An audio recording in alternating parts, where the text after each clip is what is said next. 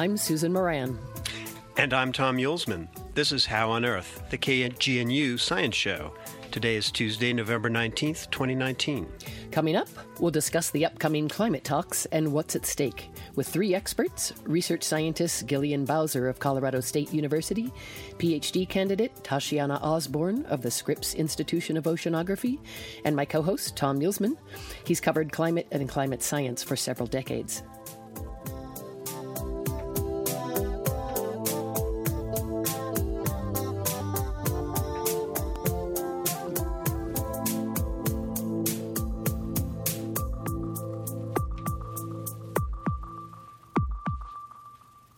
We'll skip news headlines today so we can dive deeply into the upcoming climate talks in Madrid and the broader context and challenges of climate change. Next month, many nations' leaders and others will meet in Madrid for the so-called COP25 Climate Change Summit. Its goal is to reduce emissions of planet-warming gases. The climate talks stem from the 2015 Paris Agreement, which essentially is a mix of pledges from about 200 nations to dramatically cut their greenhouse gas emissions. These are voluntary vows. The countries are not legally bound to meet their targets, but they're supposed to report their progress to the United Nations. Under the Obama administration, the U.S. vowed to reduce emissions by about 28% below 2005 levels by 2025. But earlier this month, the Trump administration announced that it will begin to formally withdraw the U.S. from the international accord. The move, which had long been expected, is the first step in a year-long process to leave the landmark agreement. So the stakes are very high heading into the conference, while expectations and hope are in short supply. Today we'll discuss what the climate talks and related events might look like. We'll also examine what's at stake for the planet and what influence youth and some adults are having and can have in the absence of U.S. federal support. So first, in the studio we have Gillian Bowser. She's a research scientist at Colorado State University who has studied international climate and biodiversity conventions and has attended several climate summits, I believe. Gillian, welcome to the show. Thank you for having me. It's actually been 10 climate summits since Holy Copenhagen. Moly. And also joining us via phone is Tashiana Osborne. She's a PhD candidate at the Scripps Institution of Oceanography, affiliated with the University of Colorado, San Diego. She'll attend the upcoming climate summit in Madrid. Welcome to How on Earth, Tashiana. Thank you so much for having me, Suzanne. And then Tom Yulesman, thanks so much for joining the conversation to add your expertise and insights as a science journalist and CU journalism professor who's covered climate since the 1980s, I think since before Jim Hansen even testified before the Senate. That's right. And you're welcome. I'm really happy to be here.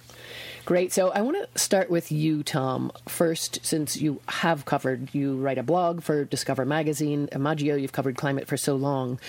Where do we stand now as we head into these talks, which begin, I think, December 2nd, in terms of CO2 emissions, trajectories? Yeah. Well, for 3 years, things were looking okay. There wasn't much growth, but then global emissions of carbon dioxide actually began to increase in 2018, and quite substantially by 2%.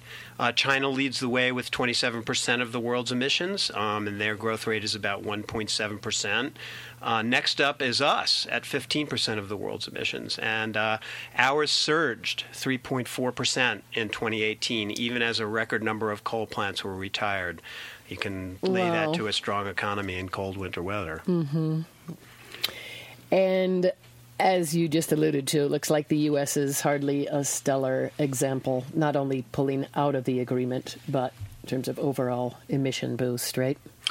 Right. So we've pulled out of the climate agreement. We should also, note that our emissions... Or plan to pull out, we should say. Yeah, that's true. And I guess we'll see what happens on November 20th. Yes, I should will. also say that actually our emissions are lower today than they were at the peak in 2007, quite a bit. But it's very concerning that they have started to go up now. And that drop was largely thanks to the shift from coal to natural gas, at least for a while, right? Yeah, there's that. There's also gains in efficiency. There was for a while gains in efficiency for motor vehicles, but those are turning around now. People are preferring larger vehicles. And I should also say that investment in greenhouse gas emissions reductions worldwide, actual dollar outlays, have fallen. What do you mean investments in greenhouse gas reductions? How much money is being invested in things like renewable energy, and spending on solutions like renewable energy were basically outweighed by new investments in fossil fuels and other dirty industries. So that's not a good sign. So Gillian Bowser of Colorado State University, by the way, thanks for braving the traffic, both of you. Sounds like it was horrendous. Give us a snapshot, if you will, of the historical context of COP25. And for the record, COP stands for Conference of the Parties, right? What does that mean?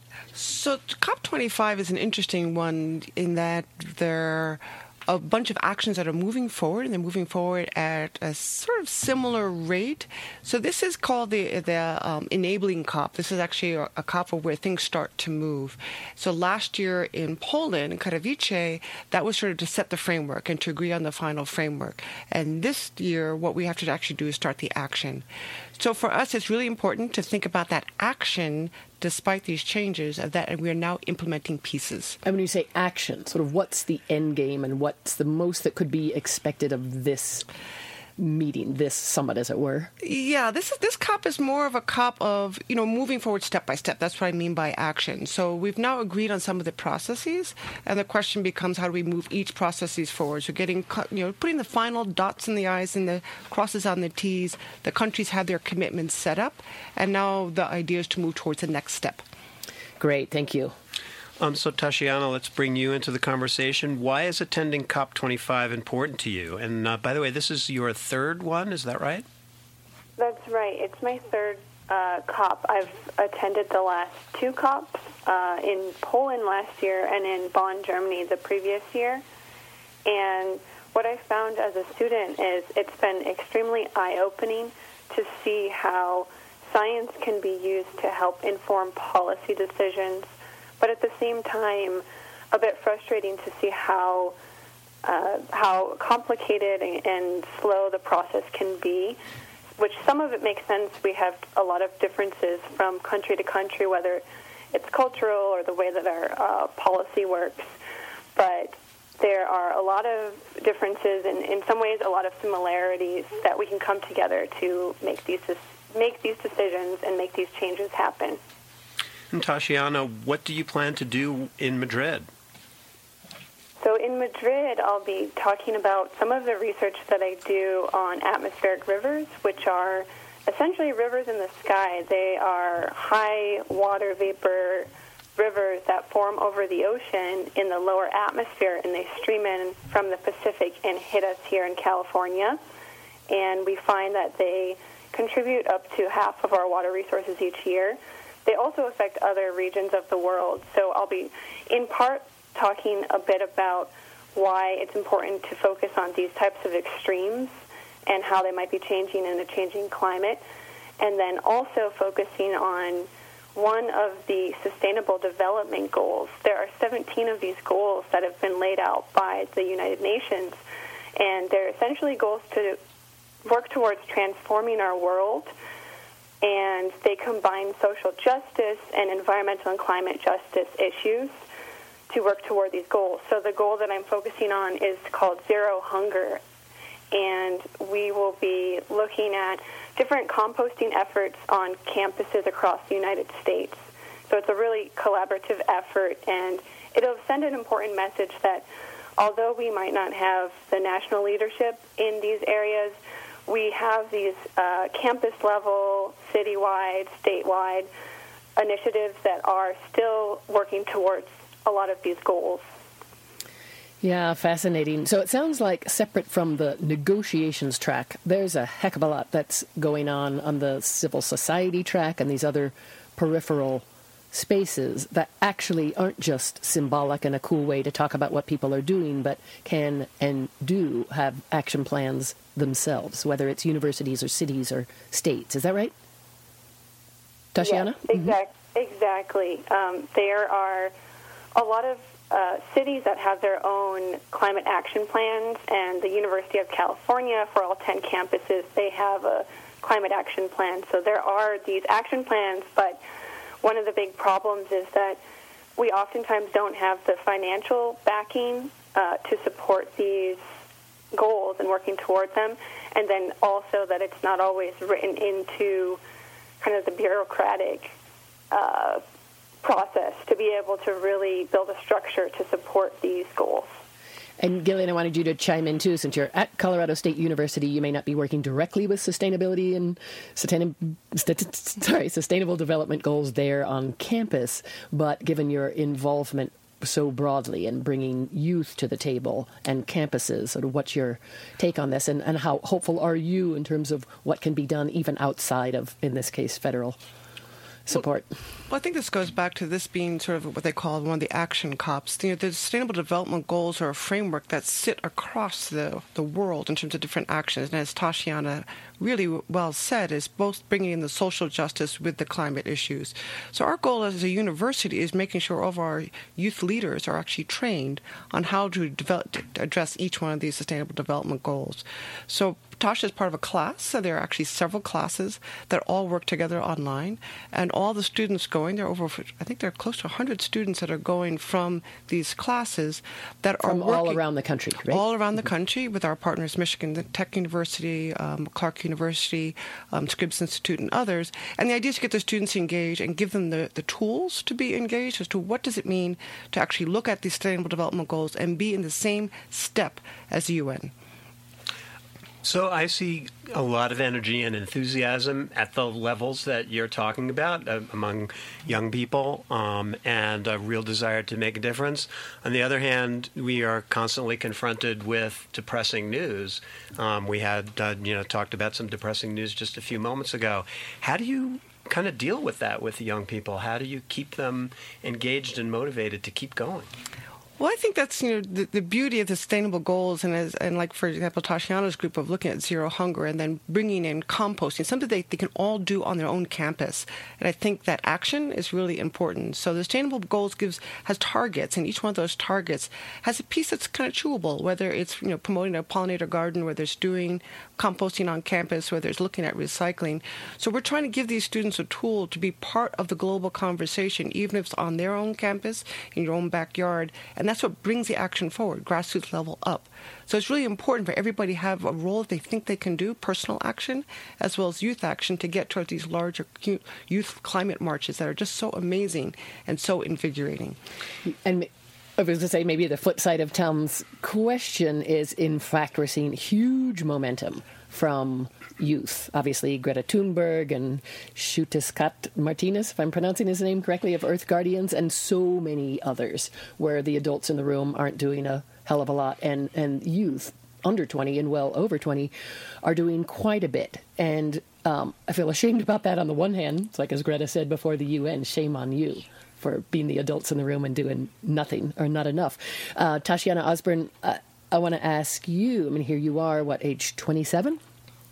Yes. Rather right. young, I would say. And a PhD candidate, and seem, in a sense, a poster child of this recent young momentum. What's your take as one who's not only going to the talks and has been involved and are a research scientist?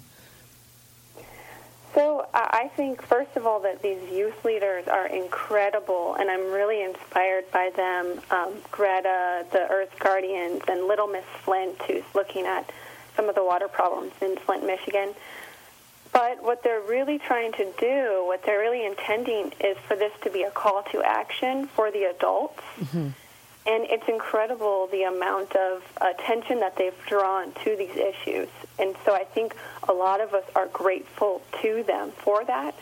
At the same time, what they're really asking is for the adults and the people who are in positions of power and well-established in their careers, where they're able to take risks, including researchers who can advocate for change, that they do something about these issues that we're seeing in a changing climate. And so all of us who are over voting age, one thing that we can do is use our voice through our vote. And it doesn't mean we all need to be, experts in every area of the climate change problem. Now there are so many resources out there to become informed, whether it's a video form or reading something. And so I think it's more of a call to action for all of us who can do something through using our voice, using our vote, and working together to make these changes happen.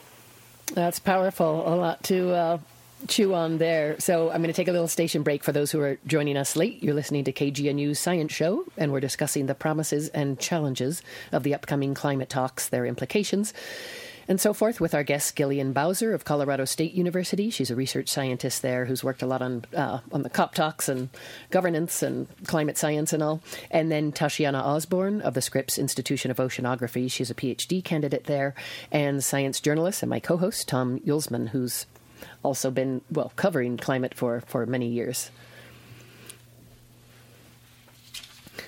How about, actually, I want to say Tom is... I remember a few years ago having in the studio Peter Tan of NOAA, who's covered climate scientist, is a climate scientist and has been in charge of the CO2 measuring globally. And he was saying this was at a time when cities like Boulder and Fort Collins were taking on their climate action plans. He's like, that's great symbolically. We can all do something. We all should do something, whether it's individuals, neighbors, cities, but it's not making a dent in the global trajectory of CO2 emissions. Granted, that was many years ago. I think actually California, Colorado, so many states are doing more.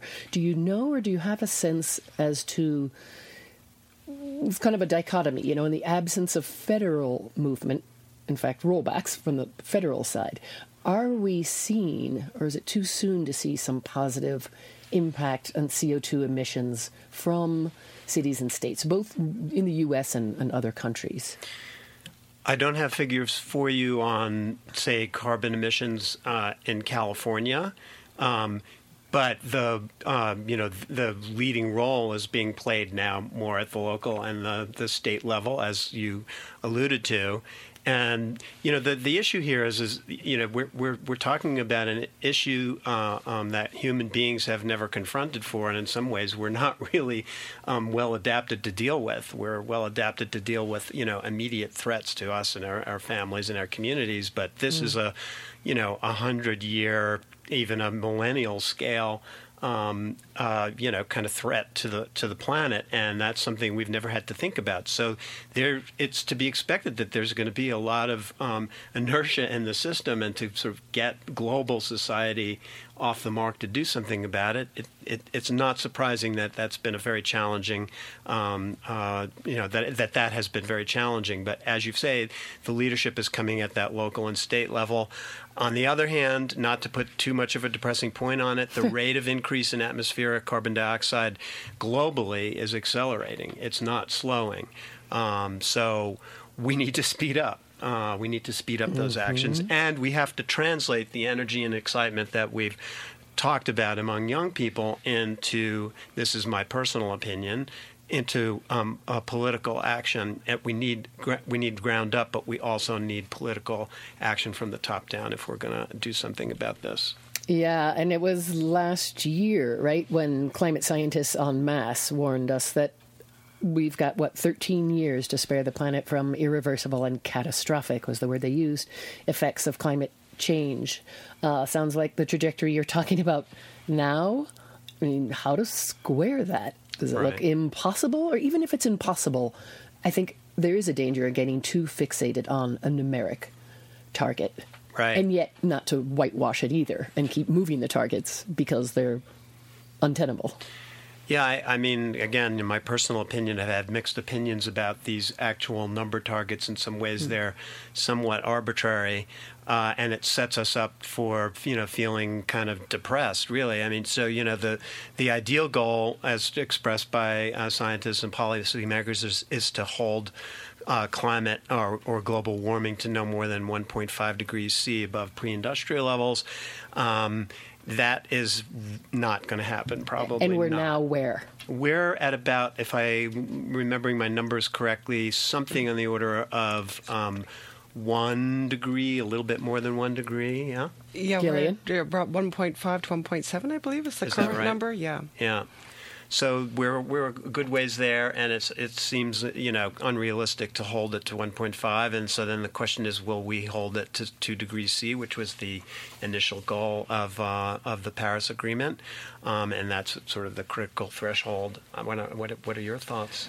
Well, twofold. I think I agree with you that the number is only part of the issue. And again, going back to the Sustainable Development Goals, I think it's important to remember that there's an adaptation strategy as well that needs to be discussed. So along with the report this year is the ocean forums and bringing the ocean issues that will be part of this COP and be for the first time a big part of the COP, along with you saw the IPCC reports that came out. One was the 1.5 report, but there's also a report that came out about the collapse of pollinators, which directly impacts our food supply. So that gets back into the importance of youth action. That there are lots of different places that we can continue to take action, even if we don't have the emissions under control. Let's get the pollinators under control. Let's get the ocean plastics issues, all these other issues that are actionable, but all will contribute to our planet being adaptable to a changing climate and allowing human society to protect the planet in multiple ways, not just that one number, but in all the things that come together. I'm really glad that you said that word, adaptation. It's a conversation that people seem reluctant to want to have because they feel that it means that we're giving up. But the truth is that no matter what we do, there's a large amount of climate change that has already happened and that continuing climate change that's going to come. So we need to be ready for that. So mentioning adaptation is really important. And I want to turn back to you, Tashiana Osborne. Do you have any particular hope and or expectations going into this Madrid, COP25 in terms of particular countries to look at or pockets of society, like you were mentioning, and this is right smack in your research area as well, that oceans, not just plastic, but sort of oceans are going to be a big track this time. Anything in particular that you're looking forward to, you think others should keep watch on, and that maybe gives you particular hope? Yes. So this COP is also being referred to as the Blue COP. So we know that oceans are a really important part of the climate change conversation, but they just haven't been well represented in political text. And we also know that the oceans absorb and hold up to 80% of the CO2 that's emitted into the atmosphere by humans. And there are feedbacks that are associated with the ocean that can amplify the impacts of climate change.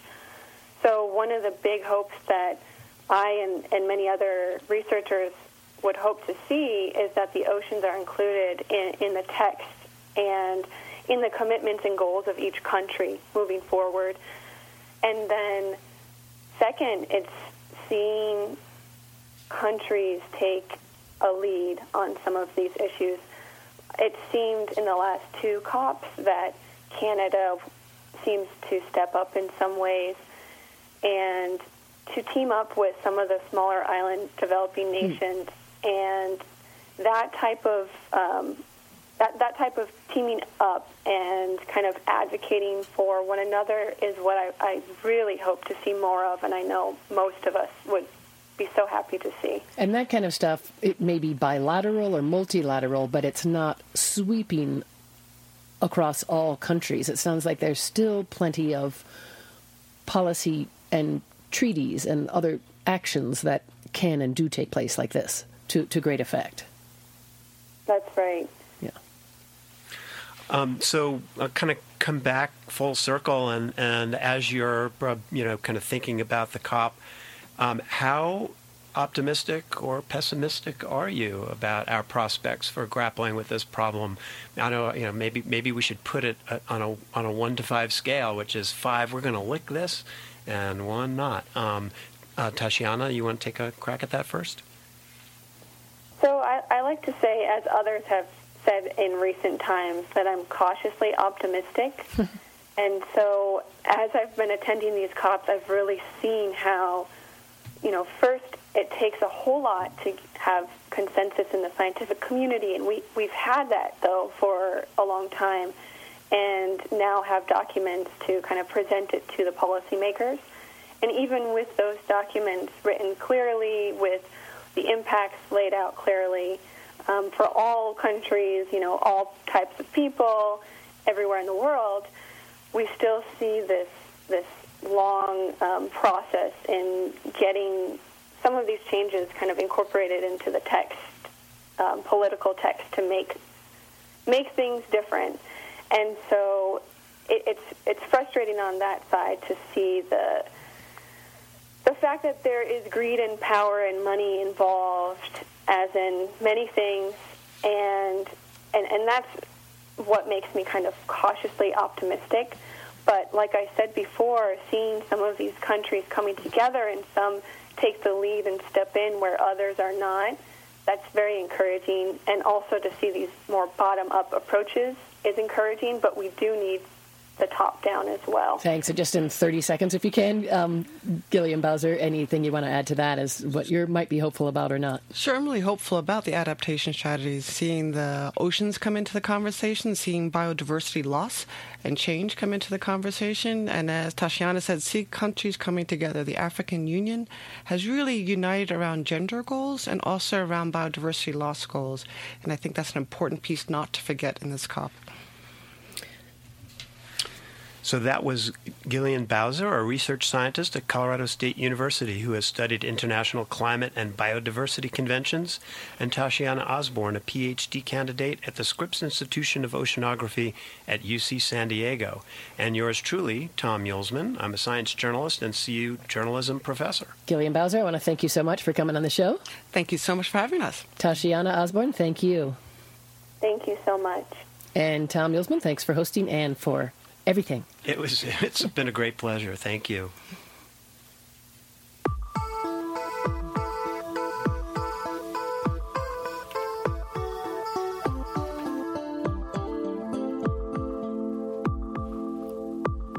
That's all for this edition of How on Earth. Our executive producer is Joel Parker. This week's show was produced by Susan Moran and engineered by Joel Parker. Our theme music was written and produced by Josh Cutler.